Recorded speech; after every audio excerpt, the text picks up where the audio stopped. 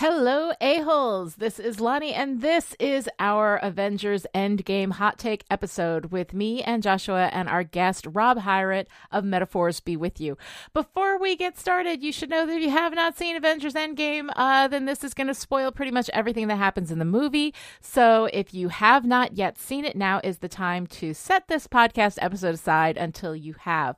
Also, just a heads up, Joshua's audio file had some issues, and occasionally you will hear him sort of get a little Max Headroomy in the way that he sounds, like words just repeat over and over and over again for like 3 or 4 times, and then we pick up with his audio. So I just wanted to let you know that there might be a couple of weird glitches. It is not your podcast app, it is us, but I think that you can still get a sense for what it was he meant to say. So that all should be fine. Thanks so much. Enjoy the show. Hi, and welcome to Listen Up A-Holes, the only Marvel Cinematic Universe podcast that totally understands how time travel works. I'm Lonnie Diane Rich of Chipperish Media. And I'm Joshua Unruh, superhero scholar from Pulp Diction Productions. Together, we're working our way through the good, the bad, and the apocalyptic of the MCU. So listen up, A-Holes. We're going to talk about Avengers Endgame.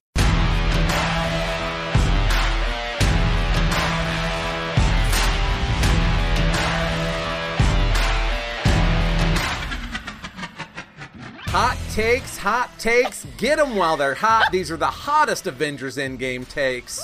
Look out, it's a hot take on Avengers Endgame. And we have a very special guest today that Lonnie is going to introduce now. Lonnie, tell us about our special guest for this Avengers Endgame hot take. Time travel loop, 5-year gap. All Big right. wrap up. Our special guest today is Rob Hyrett, host of Metaphors Be With You, our Star Wars podcast that just dropped a second season, so go and check it out. There are 8 brand new episodes. They are fantastic. Rob, thank you so much for coming and joining us today. How are you doing today? I'm very well, thank you. It is both Star Wars Day as we record this and Free Comic Book Day, so I got my whole day planned out. Wow. Okay, that's pretty cool. One of the things, too, I got to say, like, we, for all of you out there who want this little, peek behind the curtain at Chipperish Media, we have, like, a Slack, right? So everybody who is on, in Chipperish Media, like all the hosts and everything, we've got this Slack channel. We're always, and every now and again, Joshua and Rob will nerd out about something. Like, it'll be Star Wars. Wait. Let's be honest. Every now and then, any given 2 people will nerd out about something.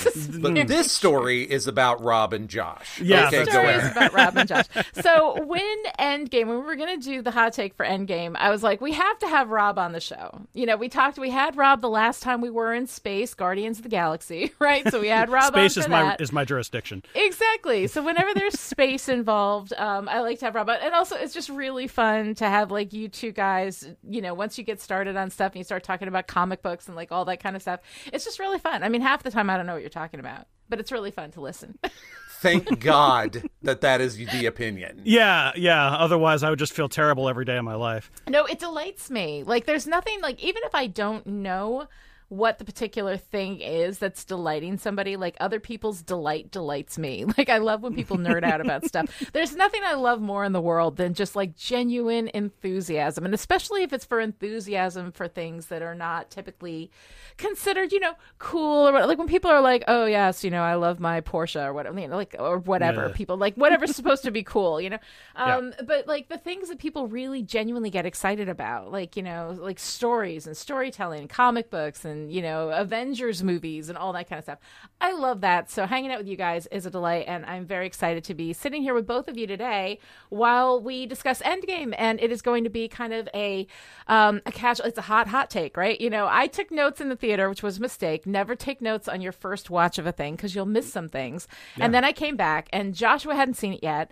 And I was like, I need to talk about this movie. And Joshua was like, no spoilers. And so it was a very tense couple of days for me. And now finally we've all seen it. Yes. This is important because I normally am with you on the theory that spoilers do not actually ruin a good story. But no, in this case, not having spoilers was really important to me because this is the first time that I have gone into a Marvel movie having no idea what might happen. Yeah. No, yeah. it because is really it's not important. based on anything specific. Yeah. They're off the rails as far as source material. So I was like, I was just giddy. Like, I was like, I have no idea. I have no idea. It was amazing. And Even to if realize, it's terrible. It's Back to the Future 2? Holy shit. What the hell is going on here? was but one of the great. things, here's my thing about spoilers, though. I just need to bring this up. Within the first year of something being released, shut the hell up about it. Like, because don't be a dick, basically, with spoilers. Like, I think that I don't said think at the beginning spoilers, of our hot take. Right. No, people who are listening to this should have seen them. If you haven't seen the movie yet, you clearly don't care, and it's fine. Stop now. But I think that, like, Or at if least something's save this been until out- after you've seen the movie.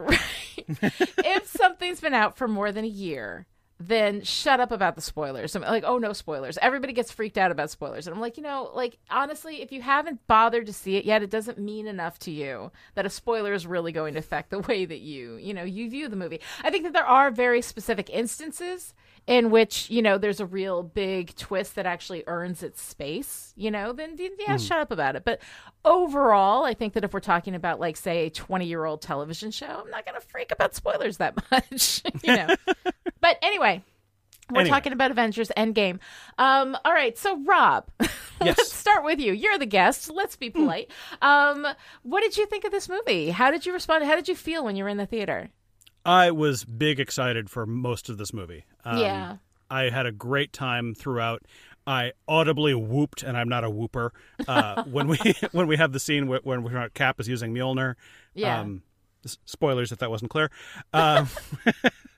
Yeah, it was big fun for me. I thought it actually earned its 3-hour running time, which is not something I give out lightly. Yeah. And I had a great time. It's not Good. without flaw, but I thoroughly enjoyed it. Great. Yeah. Joshua, how about you? Well, I mean, I was pretty well primed to enjoy this thing. Right. Mhm. Like, it's somewhat in my wheelhouse at this Made stage. specifically to delight you. Yes. So yeah, no, I'm also, like, just really blown away at not just how great a lot of the stuff that happened was, but also just how neatly this wraps up 10 years of storytelling. It just really managed to stick the landing, which I feel like was not a guarantee. So one of the most, like, unexpected feelings that I had from this movie, along with just the roller coaster of emotions and excitement, was that I just felt really satisfied. And I wasn't sure going in that was how it was going to work out,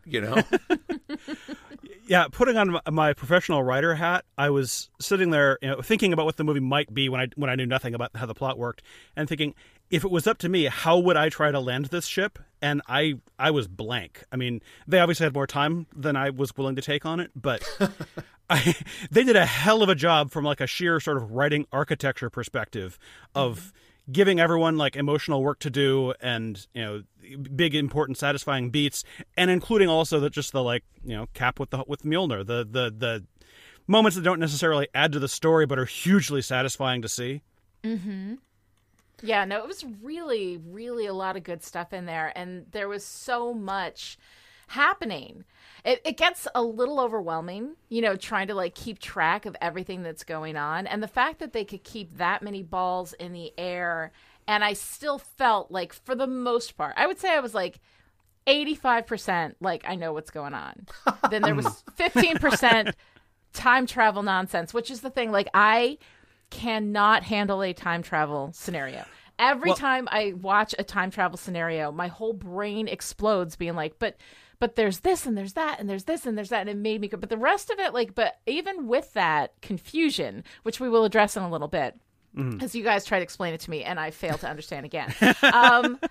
But I mean, in the moment, though, I felt like I got the emotional beats. Like, whether I could understand some of the technicalities of it, it's like that's beyond the point. But the emotional beats, I was really able to follow for the characters, and I enjoyed them, and I thought they were really good and incredibly satisfying. Yeah.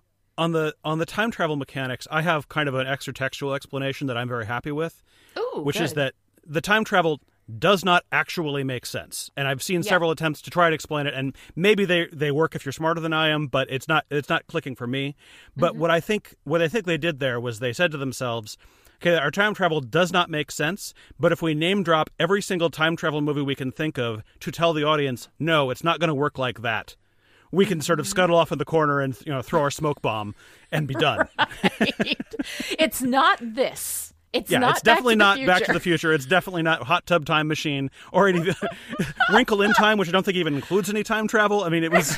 It's not any of those things. It's not any of those. Yeah. No, it's so crazy, and like I have such a hard time figuring it all out, and I keep trying to, rather than just being like, okay, don't worry about it. Like, just let it be. Now, Joshua, you have this whole history in comic books, and until I did this podcast with you, I did not understand like completely how often within like the comic book worlds you just have to go, okay, you just like you have to just accept it.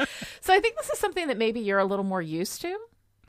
Well, also, I have a Rosetta Stone for this time travel that comes straight from the comic book universe. Yeah. Which is every time you time travel, you just make a new timeline. That's what happened. You remember way long time ago, Lonnie, when I explained to you that the Marvel Earth we're supposed to care about is the 616th in a multiverse of bajillions, right? Yes. And basically, as far as the Marvel comics are concerned, every time every single living being in the universe makes a decision, there is a splinter universe that went the other way. I chose Cheerios for breakfast this morning. Who knows what happens to cornflakes, Josh? Nobody knows. All right, so I'm fine with that. I'm fine with alternate universe, except that Banner had the whole discussion with Tilda Swinton, right? Mm-hmm. And we've got to get there's this whole thing where we've got to return the stone so that we don't get an alternate time stream. That's what threw me off. I was fine until then, but then I was like, why do you have to go back? Well, and I think that's exactly it. They just they had their ending in mind. They wanted Cap to have to go on this mission by himself and then wind up, getting to live out his life. But they couldn't. I don't think there is a way to make that all make internal consistent sense. And at me if I'm wrong. But I have one way. Okay. And again, I wish they hadn't even said that stuff with the Ancient One, because up until then I was like, they're all separate timelines. What are you going to do? Sure. Right. Like that's that, and incidentally, I don't love that option as far as the Marvel comics are concerned. Like there is a real space, like metatextual space, that I found myself in where I was like, but if it's just the 616th, why do I care about this one? Yeah. Right? Mm-hmm. Like, I mean, DC does this a little stronger. There's only, until recently, till the last few years, there was only like half a dozen Earths. And they were similar but very different. There were different reasons to care about them. But if it's like the only difference is he had cornflakes this morning, it's like, well, let's watch cornflakes, Josh, then, I guess. Well, and also DC helpfully named one of them Earth 1 and one of them Earth Prime, basically when they wanted to make sure. No, seriously, Earth Prime is the one that actually matters. But the ones that matter are the ones with the low numbers. Or it's on Prime. the label you got. Yeah. So I kind of wish they hadn't had that conversation, or I wish at the end someone had mentioned that you are holding a literal reality warping gem that you can just spackle over these problems with when you're there. Oh, like sure. Reality needs to be the last one you deliver because you have to clean up after yourself each time. Oh, yeah. Now, had they done that, I would have been like, all right then. Though they'd spend a bunch of time establishing how goddamn powerful these things are. And Cap, as awesome as he is, can he do an Infinity Gem by himself? Okay, I'm going to say yes, because we saw Thanos use a single gem. Boy, we are in the fucking weeds, you guys, and I don't care. I love it. Okay. Oh, yeah. This is one step shy of who would win in a fight. We saw Thanos use the power gem on its own without blowing himself to hell and gone.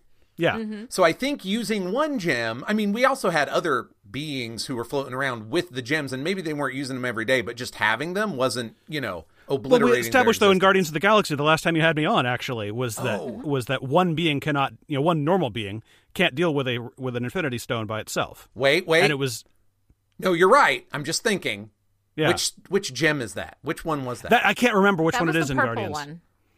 Is that I don't know. I it's don't know what reality? his It's name reality is. because that's in Infinity War. Thanos comes and uses that the stone he's just gotten to slice up Drax and Julian. Or Crap, damn it! You're right. It doesn't work. Never mind.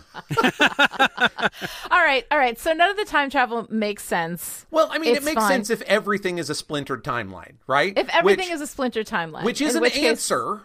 Yeah. right? But one Yeah. they seem to be specifically trying to fight against in that conversation with Bruce and the Ancient One. Right. Mm-hmm. Yeah, which I really wish, I mean, I almost wish that one had gone differently so that Bruce was the one who was saying, like, we'll bring it back so there's not a separate timeline. And the Ancient One go, there's like a bajillion of them. Who cares? Right. Yeah. Because She's not like, only I just would that made be 3 more comic right booky, now. but that would be very Sorcerer Supreme. Like, it's cool, dude. Yeah. Like, As the keeper Yeah. of the Time Stone, she'd be pretty chill with it, you'd think. Or at least they could make her be chill with it. And Like, fix if it. anybody's going to understand it, the keeper of the time stone would be like, nah, trust me, this is not my first rodeo, right? You Right. know?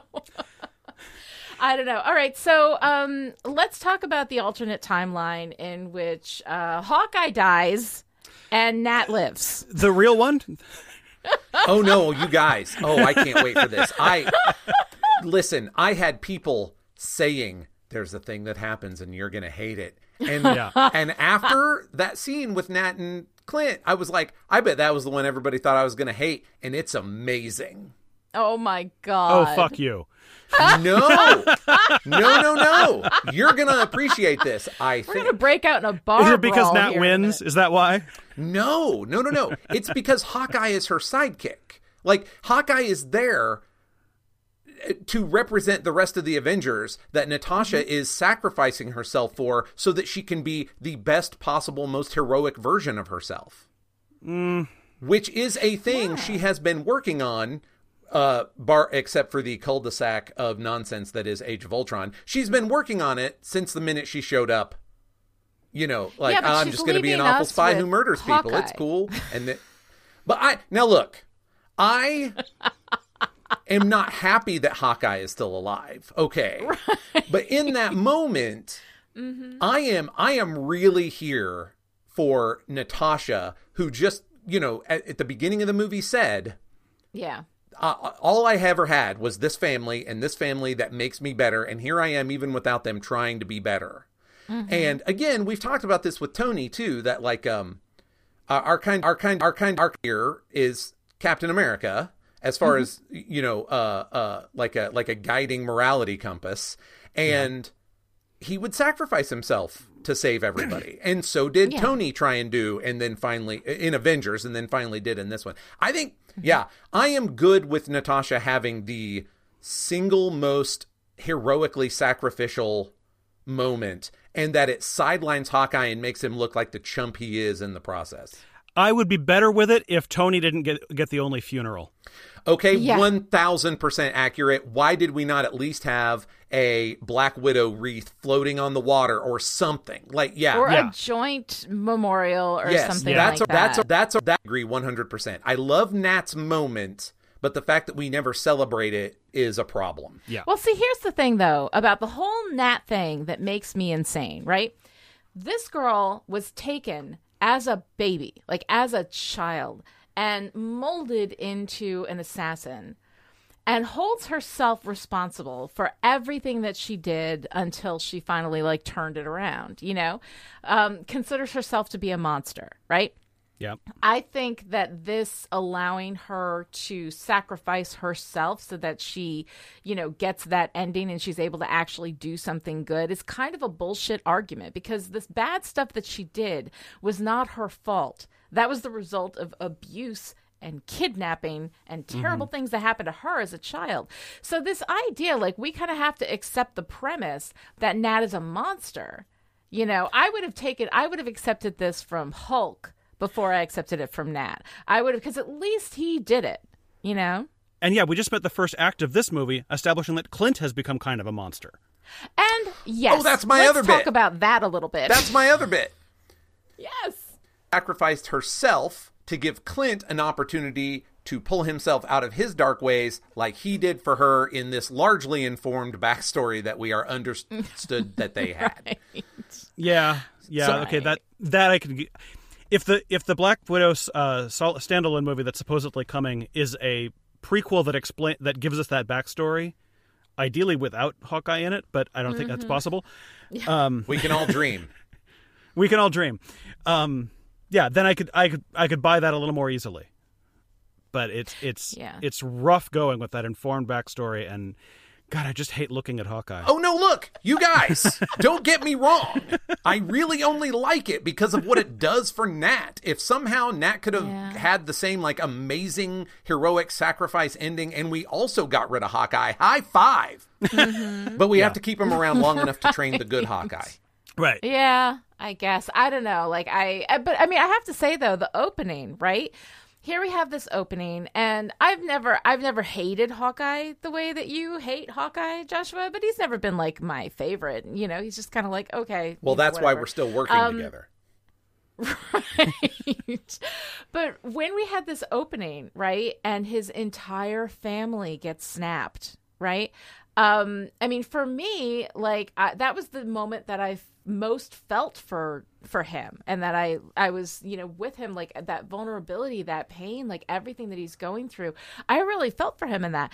And then he goes off on this like wild rogue adventure where he's just like killing everybody who helped Thanos along the way, you know? He's just killing criminals. Well, okay, yeah, he's killing criminals, but he's going off on this wild rogue thing. So here's the thing. We're opening up with, you know, Nat, and I loved Nat in the beginning. I loved her messy hair. I loved that she had dyed it blonde and then just like fuck it and let it grow. Like it was, you know, it was a mess. She didn't have makeup on. I loved all of that from her. That was so great because she's usually so coiffed, even while she's like killing people, you know? Yeah. That was good. For once to have Nat not be serving the male gaze was really actually kind of nice. But we have this whole thing. She's so worried about Clint, and Clint's, you know, gone off the deep end, and he's off book, and he's doing this kind of, you know, he's going around and you know, killing these people who helped Thanos or criminals or whatever. I kind of wanted to see him actually be worse. I wanted to see him having gone through the first tier of people that helped Thanos and then going to some people who helped the people who helped Thanos. Like, and I guess we didn't really have time to make it a Clint story. But like, God. if he's going to be going bad, right? If he's going to be going bad, I want him actually going bad, you know, actually doing stuff that's not just, you know, not fully approved by the whatever, you know, World Council or whatever, but that he's actually like a little bit going too crazy, and actually see that from him. I kind of wanted like that bit of growth from him, in which case, had we gotten a little bit more of that and he had thrown himself off the cliff. I get Scarlett Johansson doesn't want to come back. I mean, she's tired. It's a lot. It's a lot to do this stuff for 10 years. Like, I get it. I kind of have a meta thing here, too, where I like that Hawkeye's response to losing his family is the most lazily, toxically masculine thing he could do. Like, do you realize what a fucking chump you have to be the low-rent Punisher in the Marvel Universe? We already have a low-rent Punisher. His name is the Punisher. The Punisher. Like, the position is fucking filled, and you're going to be like, oh, is that the bottom of the barrel? Watch me dig. Watch me go to a lower tech version of my own old tech weapon. I'm going to go to sword, motherfucker. I like that his reaction shit was has not so been evil enough for me. Lazy. Also, I have a really important question about Hawkeye's family that this movie is not interested in answering at all. Where was the baby? Huh? Isn't that awful? Don't know, they don't have the baby at the picnic. Left her. Oh, where's the baby? God. Oh my God! I hadn't even thought of that, Joshua. How much time has passed between Age of Ultron when she was pregnant? And the baby was born at the end of Age of Ultron, and it's more or less real time. Oh, was it? Okay. All right. So and Age of Ultron is years? what, 2014? So that's like 4 years. 5 so years? I don't think that little boy. Oh no, maybe that little boy was Nathaniel. Yeah. Okay. All right. I take it back. Maybe the little boy is Nathaniel. Okay. I just had a very dark moment. That's fine. Well, okay. Hawkeye also strikes me as the kind of dude that would wander off into a field without thinking about the baby in a crib. Like he's. Yeah. I know Age of Ultron went to great lengths to make us think that he was some kind of family guy, but I really feel like he's that kind of dad who like is just about to pull away and then goes, "Oh shit, the seat's on the roof," you know. Yeah. God. Oh, God. See, this should be you hearing me how much I don't like Hawkeye, and I still think Natasha's sacrifice was like a really good because I don't give a shit about Hawkeye, right? That's the other thing. If Hawkeye had died there, none of us would care. It had to be somebody we cared about, and it had to be somebody who had actually been trying to be better. And this is why I love Natasha in Winter Soldier, because you watch that shift happen as she's buddy copping around with Captain America until at the end she's like, no, we got to burn it all down, you know?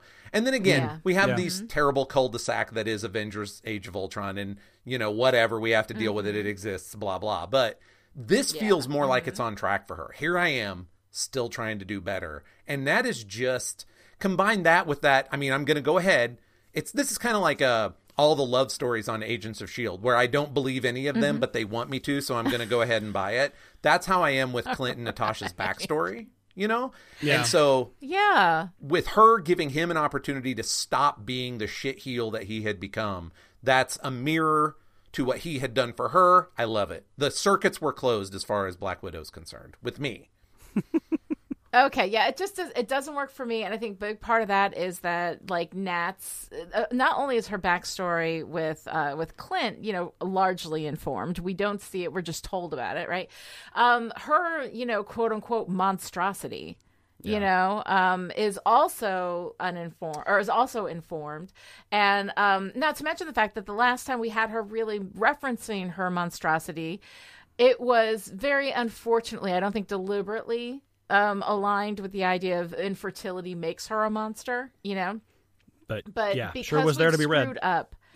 We've screwed up every discussion of her quote-unquote monstrosity and haven't spent the kind of time developing her the way that we have with somebody like Tony, you know, where we've seen him go, you know, like across this spectrum of quote-unquote goodness, you know?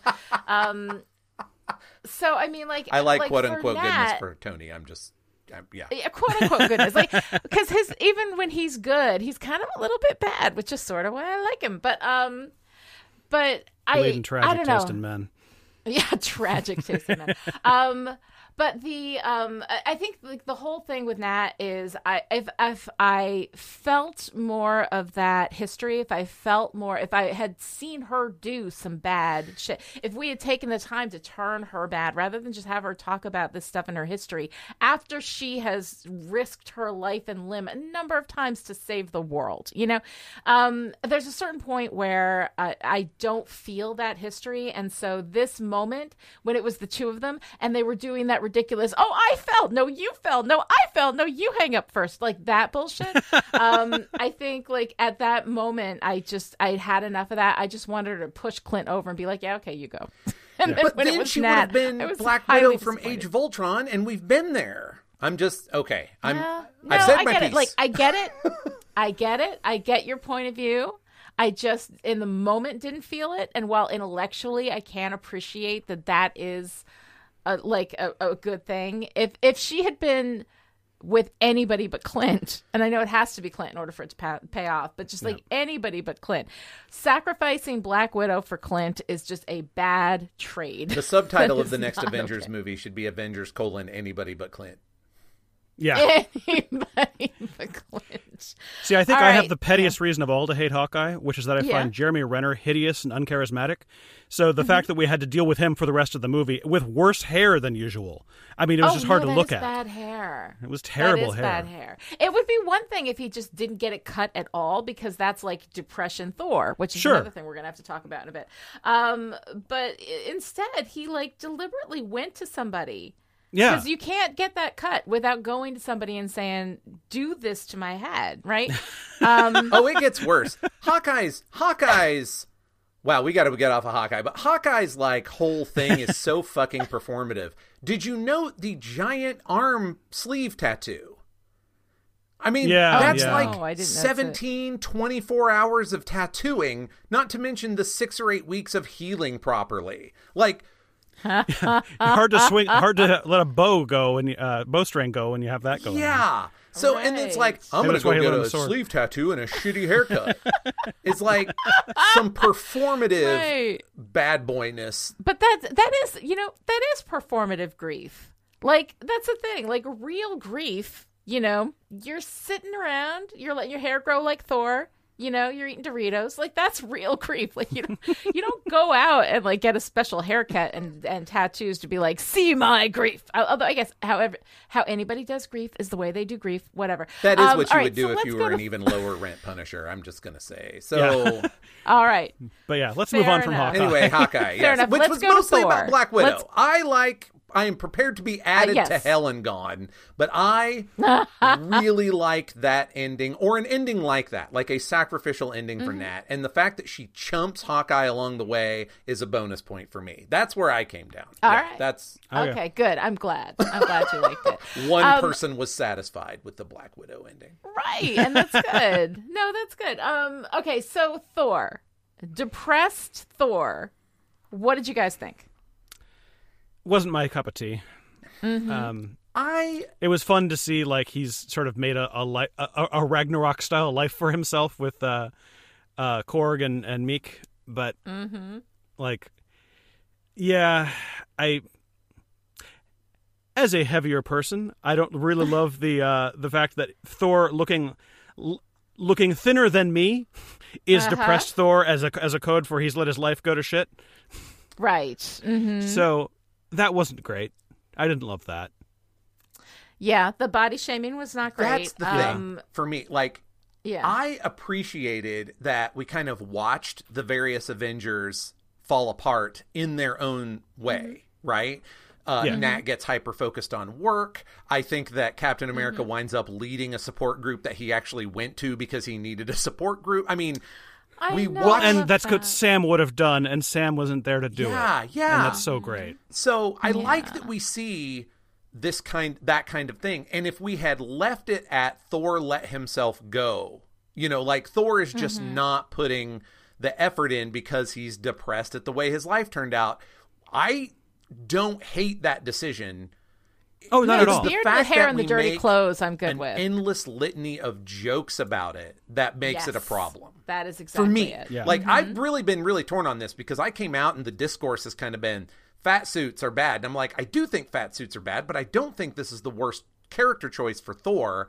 And where I finally landed was it's everybody else's asshole reaction to it that makes it bad. Yes. No, that's absolutely it. And the thing is that, like, there's a certain brand of humor that follows Thor around like a fart cloud.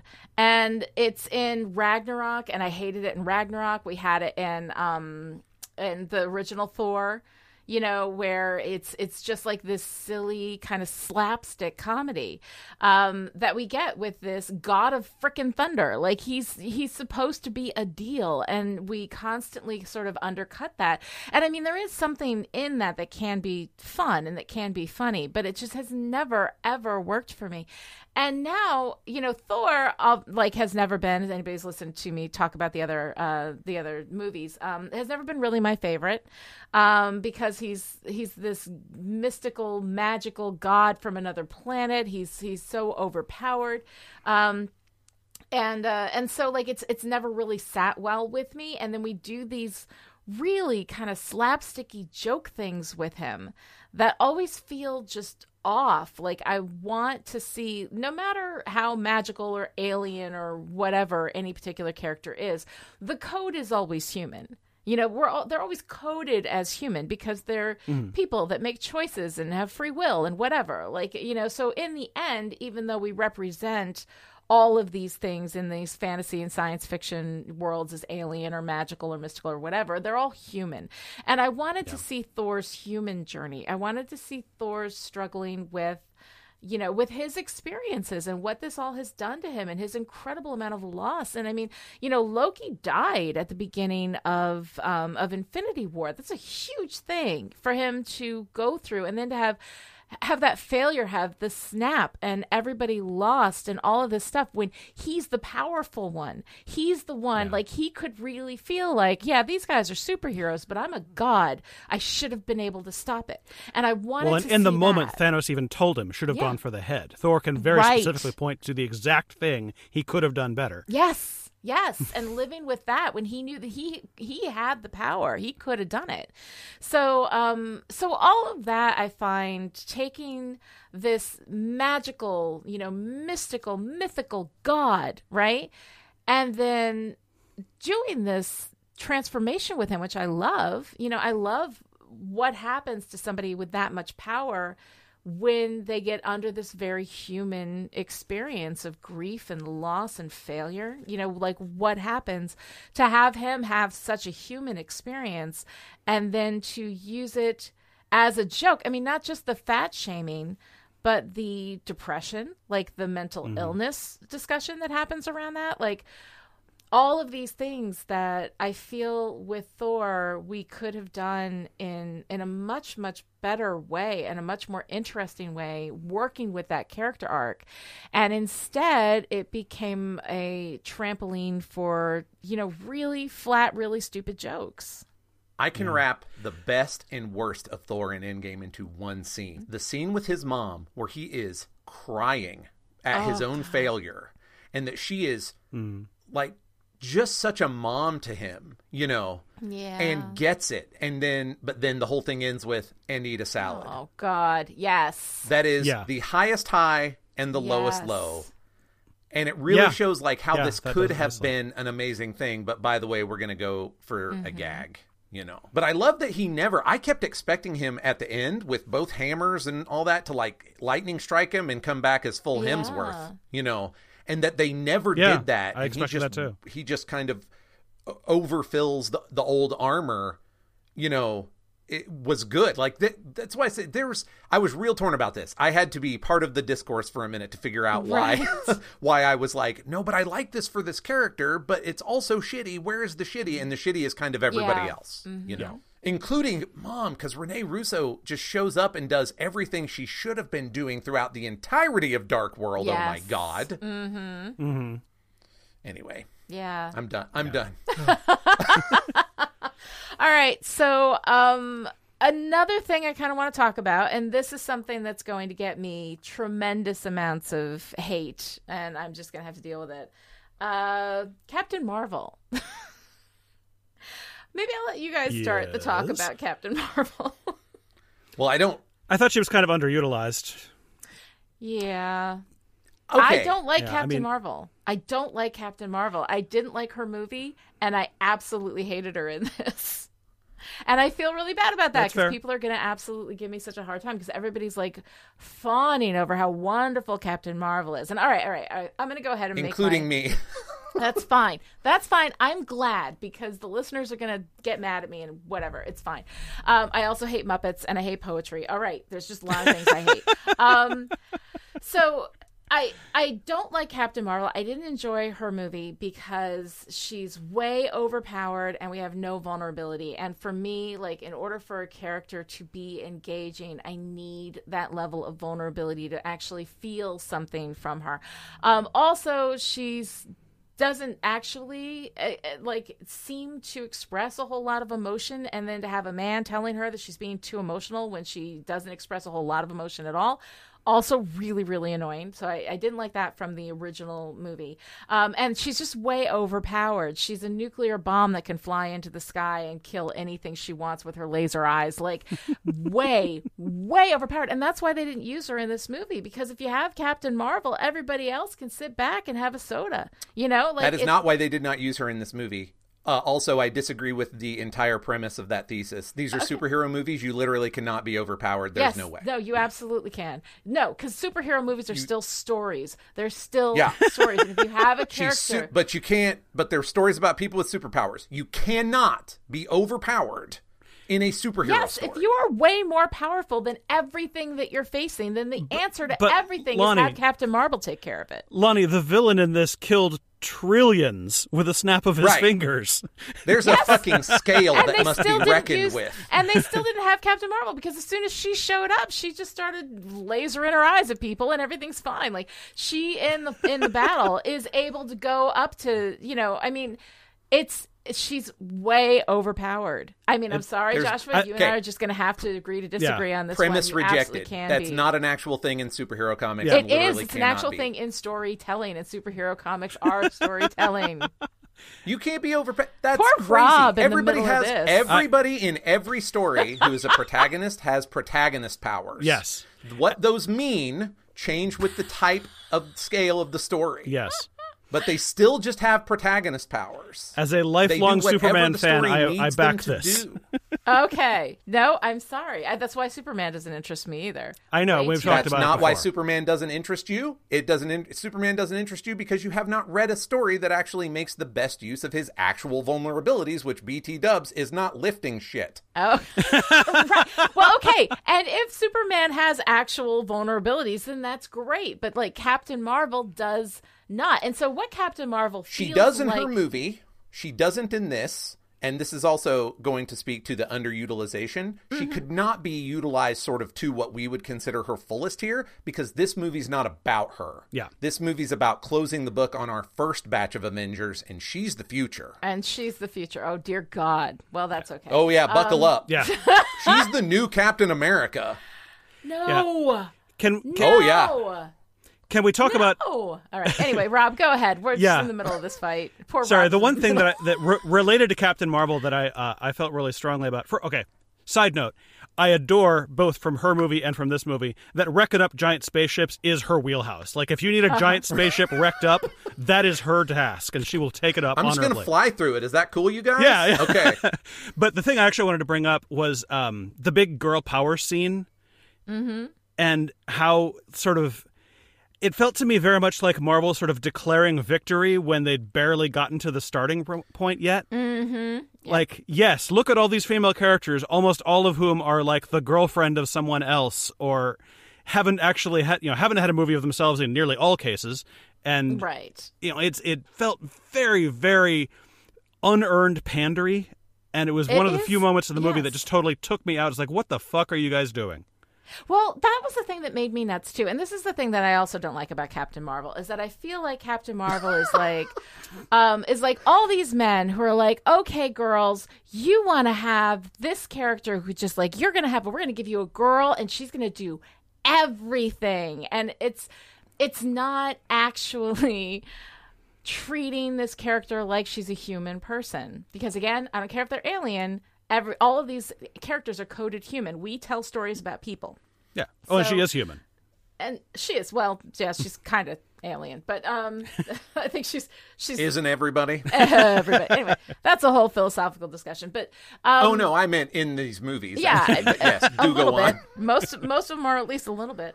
But so we have this here we give you this woman who can do everything, and and doesn't need a man to loosen up the jar top for her, and like all this, all this kind of stuff. And it feels very much like it's not written to actually give us a female character who, first of all, is not solely there for the male gaze, which at least Captain Marvel isn't, whereas Nat super was. And so it felt like, here, girls, here you go. We're just going to throw this at you. We're going to make her perfect. Like, she's perfect. She's beyond perfect. She's flawless. She does everything right. She even makes short hair look good, right? Which is not easy, I'll tell you.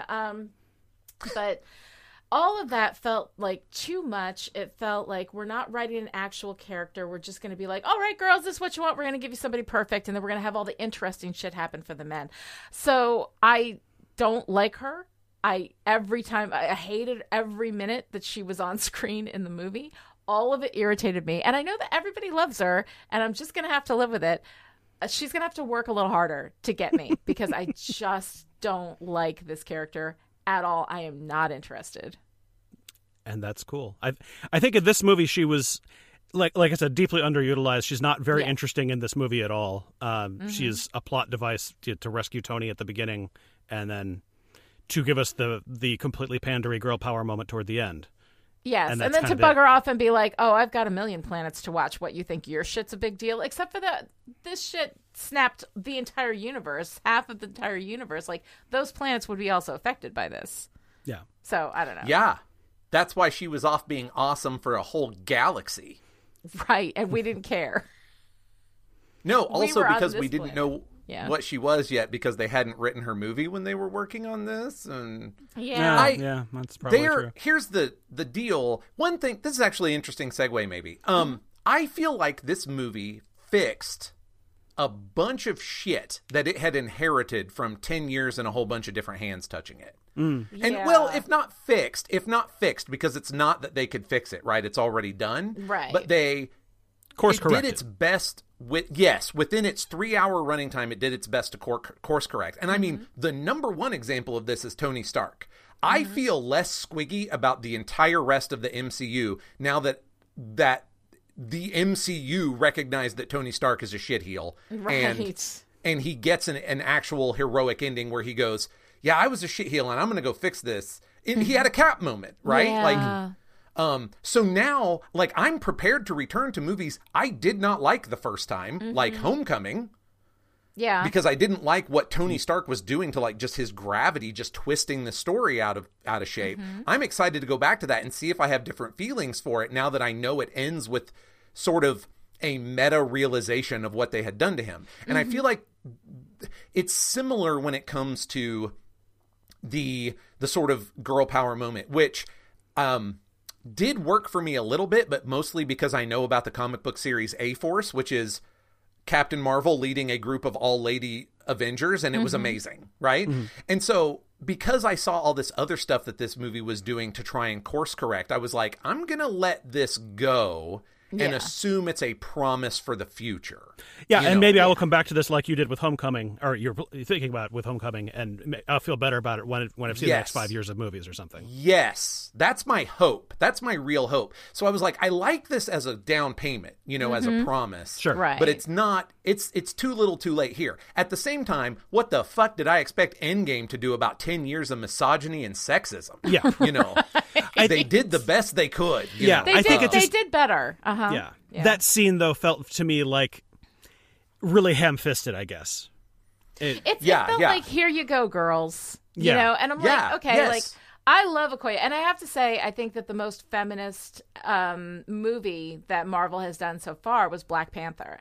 The women in Black Panther were fully realized. They were not overpowered, which I will argue is absolutely a fucking thing. You are welcome to your incorrect opinions, just like all of God's children. Aw, love you, baby. Oh, this one's going to be a thing. This protagonist powers thing is going to be a thing. All But right. that's we'll for the have future. that argument later. Let's kick that down Repeatedly. because that's an argument that needs to be had over some form of alcohol. But Yes.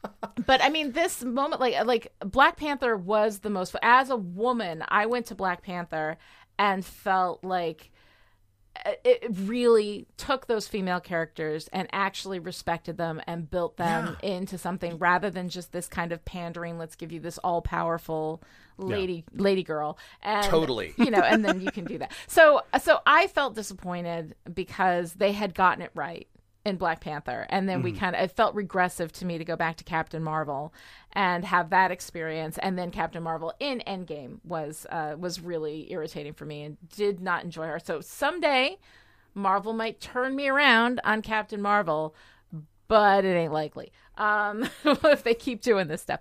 But let's go ahead and talk a little bit about kind of the big thing, like the Tony arc. Right, we've touched on this a little bit. Yes, at last, friends. I mean, my God, right? So, Joshua, you've never really liked Tony Stark. I, of course, do, because as we've discussed, terrible taste in men. So I'm completely here for Tony. So tell me a little bit about about that experience of having him reframed for you, so that you might enjoy him more now as you go past. So I actually liked Tony a lot at the beginning. Like Iron Man, the first movie. Yeah.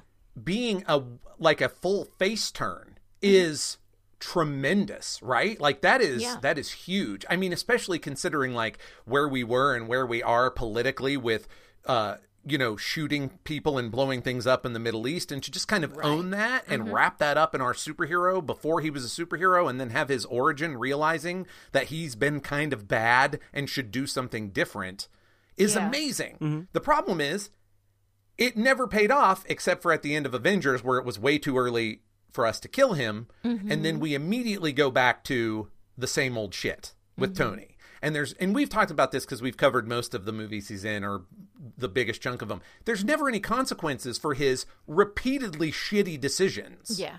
You know, and I was a little worried about where they were going with him at the beginning of this movie, because he comes back angry at Captain America for yet another one of Tony Stark's fuck-ups. And if there's not a thesis statement for Tony Stark, it's that. Yeah. Mm-hmm. I am mad at you for not being around to clean up my shit that you said you would be around to clean up.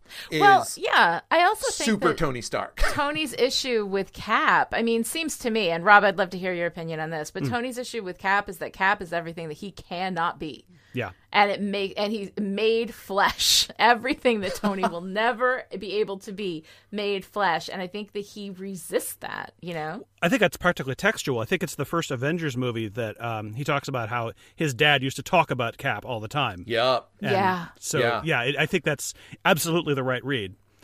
Everything special about you came from a test tube. Yeah. Oh, Tony, honey, I'm sorry, pumpkin. Yeah. Yeah. I don't fucking think so.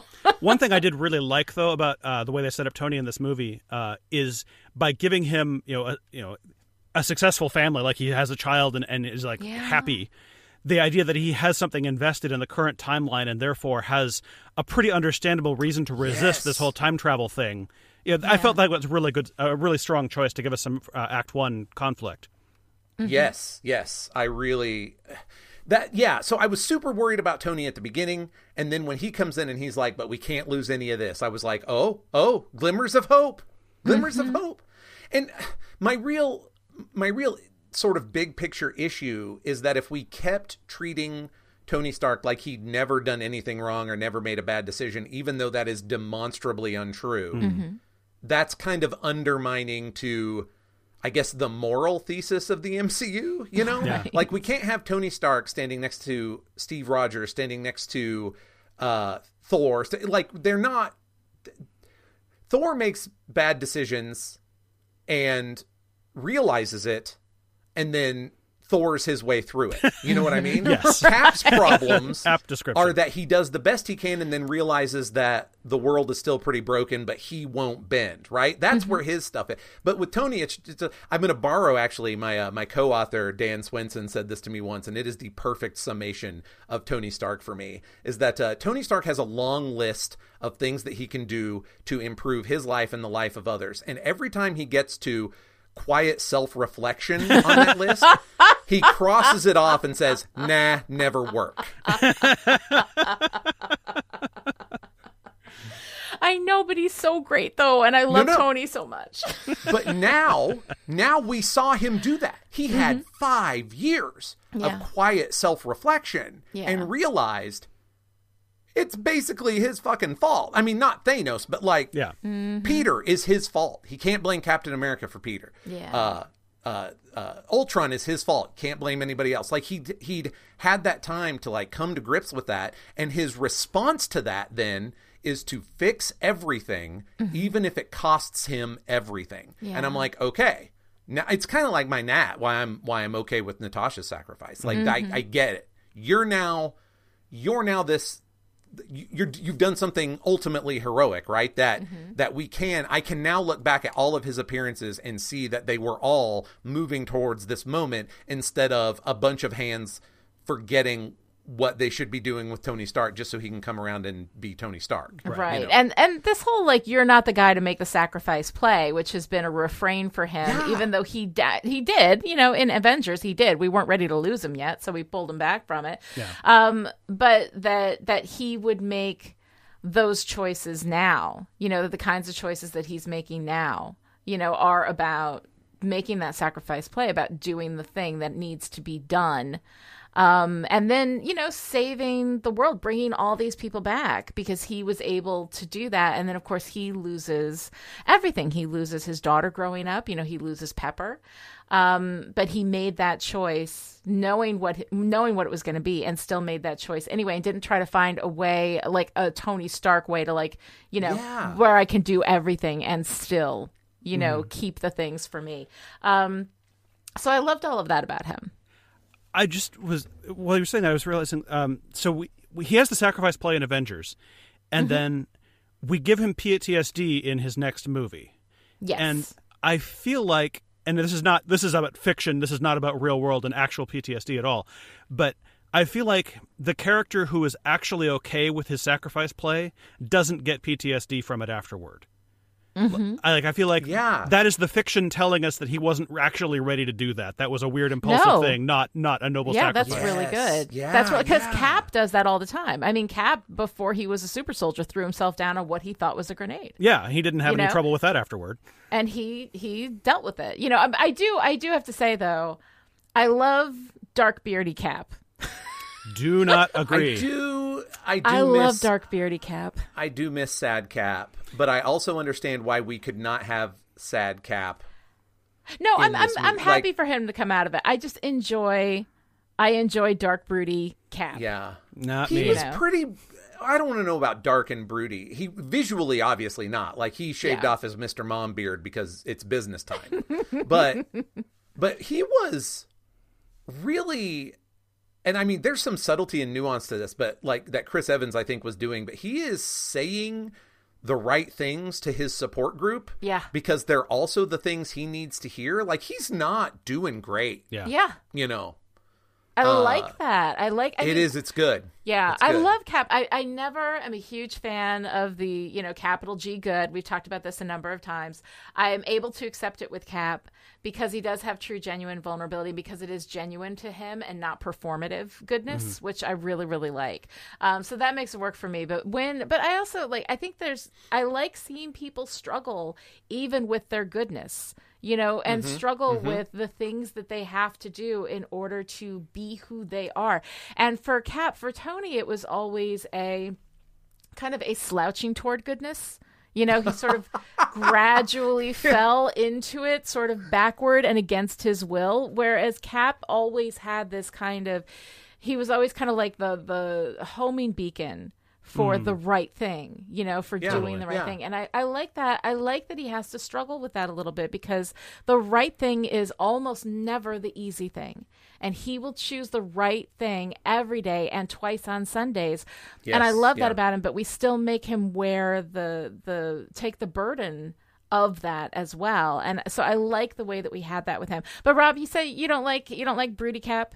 No. I mean, lifelong Superman fan, and since Superman hasn't been in a good movie in years, Cap has been my surrogate, and so 100%. I really want him. Like, one of my favorite, other than Mjolnir, one of my favorite Cap moments ever is the bit in Winter Soldier when he just gives the speech to all the S.H.I.E.L.D. people. That is what I want out of Superman, and I'll take out of Cap happily, is that, yes, my presence here inspires and ennobles everyone around me. Yes, that's not lifting heavy shit is what I'm saying. Exactly right. Well, it is. I mean, Cap's true superpower is in his ability to maintain that goodness. But if it's easy, then it feels less satisfying to me. I like that it takes a chunk out of him. Yes. Yeah, and let's not talk about Superman anymore. Okay. Today. We have a 3-hour movie we're still talking about. We don't need to add extra textual stuff.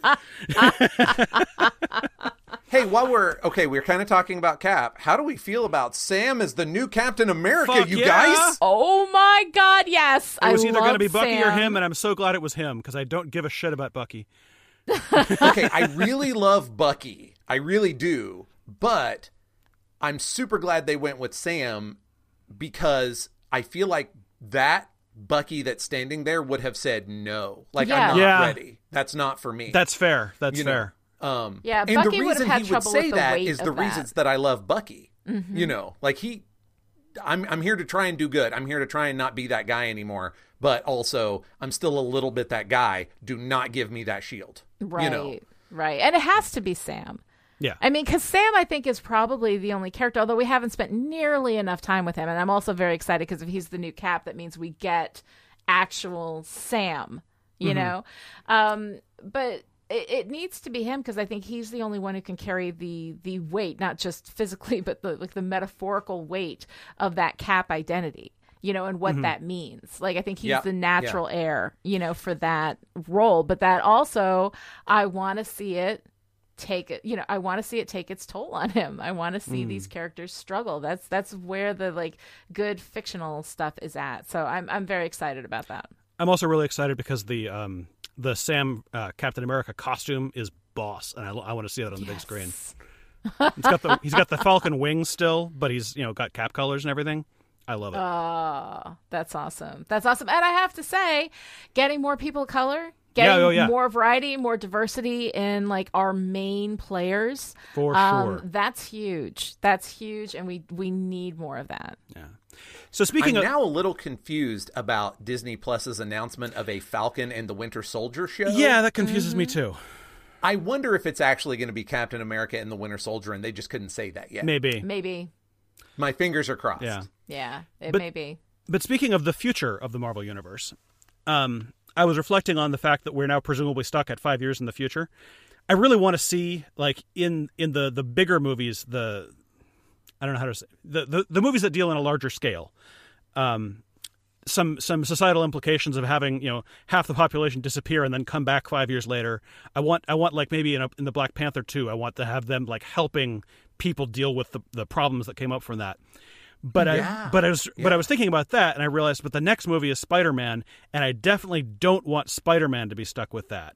Absolutely not. But that is not a Peter Parker problem. But it's not a Peter Parker problem. But what I do want desperately now out of Far From Home is a version of that terrific Civil War recap we got at the beginning of Homecoming, where we sort of recontextualize the last huge event movie from a teenager's perspective and sort of make it smaller and on a cell phone, Yeah. Yes, absolutely. We can only hope. Hope. I also have to say, and this is going to annoy Lonnie endlessly, but the brief interaction between Peter and Carol was so good that I accidentally go to space with Carol in her third movie. I would enjoy that very much. Just that moment, he's like, "Hi, I'm Peter Parker," which also is a callback to Infinity War when he's like, "Okay, we're doing real names, cool." God, I love that so much. And I know Lonnie can't stand her, but Brie Larson is so fucking cool as Carol Danvers, and she's just like, "Hey, Peter Parker, got something for me?" Fucking awesome. Go to space. No, honestly, if you give her Spider-Man, I will be in for Captain Marvel. But they have to go to space. Yes, because I don't he want brings her to go to all Queens. the vulnerability. He is nothing but vulnerability. I love Spider-Man. I love all of that. So if we have her with him somehow and he can make her, I don't know, interesting or whatever, then great. I'm in. Like I'm not going to hold it against her. If they find a way to make her interesting and make her like an actual, character, then great. But right now she's just this cardboard, little bit of perfection. And we'll fight about that when we actually do her movie, because I also reject the premise of that argument. Okay. Moving on. Right. Moving on. Peter goes to space. That's the bottom line. Peter goes to space. Yes, Peter goes to space would be awesome. All right, so one of the things that I absolutely loved in this movie was this traipse through all of the other movies where we are in the background of these experiences that we've had before. It was delightful. What did you guys think about that? Rob, how'd you like that? That was I'm going to skip ahead and say that's my favorite part. I fucking loved that whole second act. Everything about that, from like which movies they chose, which were partially informed by logistics.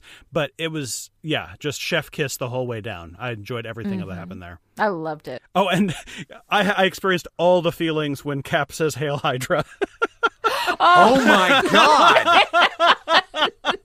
Every single emotion I think I hit in some sort of brief nanosecond of emotive intensity. Oh my God, that was completely crazy. Josh, what'd you think? Well, I really liked the tourism of our previous movies without it just being tourism. I liked it a lot. Mm-hmm. I thought that the only time that it bothered me is when it got a little too jokey. Mm-hmm. Captain America telling himself that he can do this all day is a bridge too far, friends. That doesn't bother me. Yeah. We've already discussed Rene Russo suggesting salads. You know, like when it got jokey is when I was like, can we just be serious? It's the fate of the universe, people. Right. And this is such a huge, these are huge moments, for these people to revisit. Let me flip this. America's ass I was just amazing. about to say America's ass in defense of that moment. No, America's ass is great. I can do this all day. Yeah, I know. Not so great. Okay, I loved both of those moments. The salad one was a problem for me. Yeah. I'm trying to remember. There was one of, and Hulk's was really great because that was clearly, you're wildly outmatched, Bruce, is just delightful. And I'm trying to think. Anyway, the tourism of previous movies is great. And also a really interesting and again, I had no idea what to expect, but the idea that Nebula's source of vulnerability, her cybernetics, would, well, like her personal vulnerability. They are a symbol of what Thanos did to her and how she could never measure up to Gamora, you know. Right. Would be her undoing is just like heart-wrenching and terrible. Oh my God. Yeah. Nebula is like what happens to Nebula and the ways in which she is so manipulated and abused. And then in the bad guy, you know, she has to face herself, her own past as a bad guy. Like that whole thing I thought was wonderful. I loved it. Yeah, she was fantastic. I want to come back to Nebula and Gamora because I have a lot of feelings, but we're on tourism right now. So we're on tourism right now. Yes. But yeah, I mean, I thought that it was because it does feel like the kind of thing that would end up being fan service, you know, like it's like, here we are. And look, we're in this. Remember when we were here? But they actually made it really work. I mean, for the most part, for the now of the movie. And that is just genius making that work. Mm-hmm. Again, it's that writing architecture that I just like, wow. Yeah. Yes, writing architecture is a really good phrase for this, I think, because then when we have to go on a little further tangent with Cap and Tony, we get to see. So this may be controversial. I don't think Tony worked out his dad issues in that scene. I think he'd already worked them out being a dad. Yeah. And the fact that he got to kind of go give dad advice to his dad, you know. Yeah, that was a good closure thing. Yeah, I like it as closure. Like, it wasn't fixing it, he'd already fixed it. He'd been a dad for 5 years and was clearly doing a pretty good job of it, you know. But to go back there and be okay with the fact that Howard wasn't going to be the best dad, but still appreciate this moment that he got to have his dad back for a minute, you know, even in the weirdest possible circumstances. Strong business. Yeah, it was. Yeah, good no, stuff. I thought that was really, really great. So one of the things I kind of wanted to pop back to was this idea of the integrated Hulk. But is he, though? What did you guys think of that? And that's my answer. But is he, though? Well, I mean, he's Hulk with glasses. I was glad that they did something different with the Hulk than we've seen thus far, and that seemed to be the mandate between Infinity War and this one, was just sort of, Hulk is kind of boring. Hulk is a little one note, so let's do something else. And actually, Ragnarok too. Every single movie that Hulk has appeared in, they have to do. It seems like they have to do something different because otherwise he's just super one note. And I was glad they hit this one too. Yeah. I don't need to see any more of Bruce though. I think they could be done with him, except maybe as a minor cameo if someone needs some gamma information. Right. What'd you think, Joshua? Well, okay, yeah. So I really like seeing Professor Hulk. This is a comic book callback to the days when I actually read Hulk comics, so that's kind of boss. The big difference there, and where I'm prepared to have all manner of conversations, is I don't actually think this is an integration. Okay. This is Banner driving Hulk's body. Hulk's not in there. Yeah. No, fair enough. Hulk is still like He's pushed down physically into Hulk. the subconscious, you know. And I think we saw that with the fact that Banner can't even pretend to be Hulk. Like, he's like, I think it's too much, you guys. I think it's too much, you know. Yeah, and then like the half-assed way he's picking stuff up and wrecking it back in the Battle of New York. Yeah.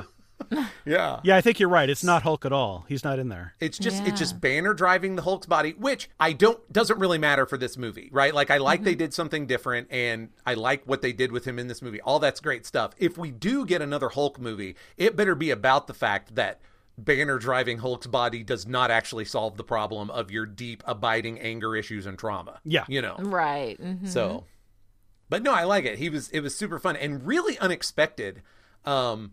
And also set up the visuals of his conversation with the Ancient One really, really well. Yeah.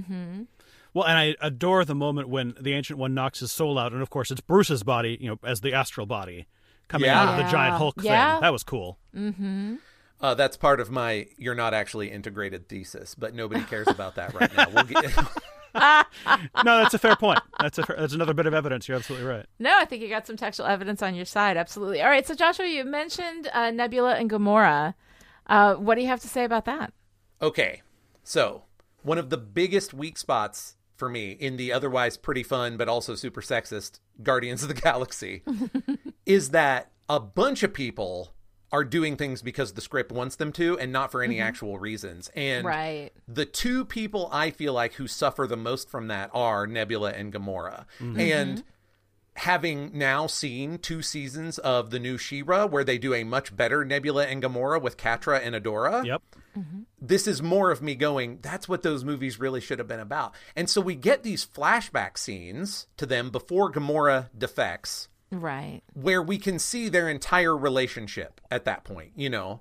And I'm like, Guardians of the Galaxy gets better if they cut this scene and put it back in there, you know, that kind of thing. Yeah. And then by the time we get to the end, 2 things that just I thought were mind-blowing on character levels were done for me. And one of them is that Nebula gets to be Gamora to past Gamora. Yes. Oh my God. I mean, that's like, that is, It's a Mobius strip of sister fights. Yeah. yes. That's, I mean, because look back at Guardians 2, where Gamora reaches her hand out to Nebula, even though Nebula's been trying to kill her, and it works out. Like, Nebula accepts, and now they can work together. And that Nebula got to turn around and do that to past Gamora is just, I just love it. I just love it. That's like some Galaxy Brain character shit right there for me. It is. It's really nice. And now we get, you know, we lost Gamora in Infinity War, and now we get Gamora back. And of course, she, you know, has nothing to do with Peter Quill, which is kind of fun. That's the other amazing character thing that I love. We have Yes. undone her being given to him as a prize, and may Yes. we never see its like again, please. Hopefully. Yes. Well, no, if he gets her back, let him earn her. Like, I don't know how Quill's going to do that. You're going to have to do some serious work with Quill. But, like, the thing is, like, I feel like they've set up this romance. They've got this thing. I don't think they're going to drop it. If they don't make this asshole earn it, you know, I mean, this time around, and, like, seriously earn it, I'm not going to have any patience for that. I just can't imagine how they get Peter Quill, who already feels like one of the most entitled characters in the damn MCU, Yes. not seem extra entitled to the girl he already won. You have to destroy Quill. Yeah. You have to destroy him. Yeah, something like, unbelievable you really have have to to happen to him. take him down. He has to be towered but good. Yes. And I think that actually I would be interested in that. Hey, speaking of that, you know what might do that to him? Having to be on a ship full of people who don't think he's in charge anymore because Thor's here. That can only help. I think it's a start. It's I'm not enough. legitimately excited it's a for start. a Guardians movie because of that. Yeah, that's Thor. Yeah. As I Guardians of the Galaxy, here for it. Yeah. Here Yeah. for it. No, I think that would be great. I want to talk a 4-color fact. Oh, what you got? What you got? Okay. I was so excited when the title card came up that said 5 years later. Mm-hmm. Because the 5-year gap is a time-honored superhero tradition. Is it really? Tell me about this. Absolutely is. And this is why I was excited Rob was here, because I know he's already thinking of the yes. original and best one. Yeah. I have very strong mixed feelings about the original and the original one. So say we all. So, the original and best one is in Legion of Superheroes. Woo! And it is remarkably similar to this one in a lot of ways, because it was like, let's just jump ahead 5 years and see how shitty everything's gotten. Yeah, Earth sucks now in 5 And years. Yeah, and this is the, for those playing at home, Legion of Superheroes is the book that's about a bunch of teenagers who decided to be superheroes because they read about Superboy, and then went back in time and recruited him into their team, because why the hell wouldn't we? We can. Teenager bullshit. So it's like galaxy-ending problems while everybody's trying to figure out who wants to smooch everybody else. It's amazing. I fucking love Legion of Superheroes. I have since I was 12. Yes. And so when they did the 5-year gap and everything just got bleak as fuck, like in between 2 issues, I was like, okay, I don't know how I feel about this, but it's a bold choice. Let's find out how it goes. Yeah, it was weird. I mean, there were several months, but well, they got the new creative team in place and everything, and they did the relaunch with #1 for that 5 years later, and I was like, this is not what I had signed up for. Yes. And I stopped reading after about a year, and I came back to that run later on, and I still no, I'm much happier with the smooching teenagers. Long term, I'm with you but that piece of what they were doing, I really like. It was narratively interesting, and I should probably look at it again now that I'm on DC Universe and probably have easy access to it.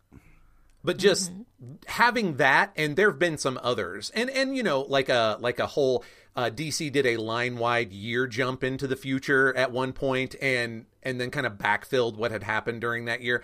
I like that move a lot. I like it for what it did for this movie. I like that it calls back to comic book shit that the Russos may not even know they were calling back to. I like that now the MCU is 5 years in our future because they kind of screwed themselves over trying to do shit in real time. Yeah. I mean, it's another one of those like signposts that we are doing something different from here on out. Like we've learned from some mistakes. So it was just, that was a delightful, like, oh, you guys didn't even know you were pandering to me as a comic book nerd, but thank you. Thank you for that accidental pander.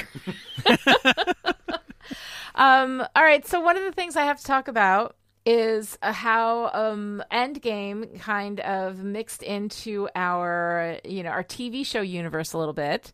After Tony talks with Howard, Howard goes over to his driver, who is Jarvis from Peggy Carter. I loved seeing that. With his Beatles haircut. Oh, yeah. No, it was great. Like he had a little rag top going on. Wonderful to see Jarvis. I know. So that was fun. And of course, we got Peggy. Right? We got her back. So we got Cap seeing her from afar in 1970.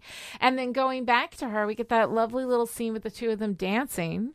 Aww. So the Cap and Peggy stuff, I have to say, I was very, very touched by. And it really broke my heart because it was always about her for him, Are we doing favorite parts? Is that what we're doing, Lonnie? Are you Are we at favorite parts? Are we're you jumping to your favorite part at this point? That is my favorite part, is Cap and Peggy dancing. So unless, is there anything, guys, that I didn't bring up that you wanted to talk about that we've missed, or can we move into favorite parts? I'm good.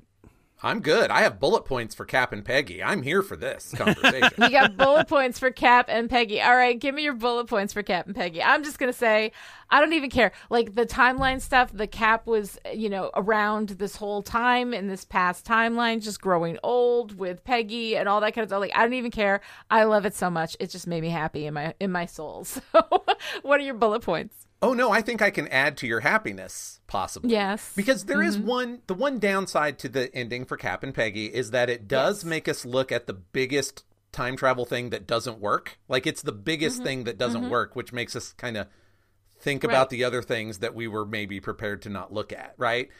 At the same time, if we just accept the Marvel comic explanation that every single one of these is just a splintered timeline, then friends, let me submit to you that we have an entire other universe of Cap and Peggy adventures through the 50s or whatever.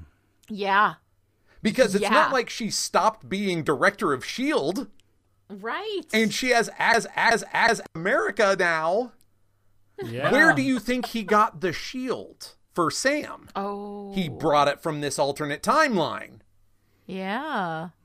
So, if anybody ever wants to do a throwback Captain America movie that's Cap and Peggy doing whatever in the 50s or 60s or 70s, we can do that. I would so sign up for that. Right? Yeah. Fuck yeah. So, yeah, love it. Love it. I love it. All right. So, Rob, what's your favorite part? Well, honorable mention to Cap with Mjolnir, as I've harped upon already, and then as I said, I really enjoyed if you're going to say farewell to this era of Marvel movies, visiting a bunch of them was a really nice way to do it.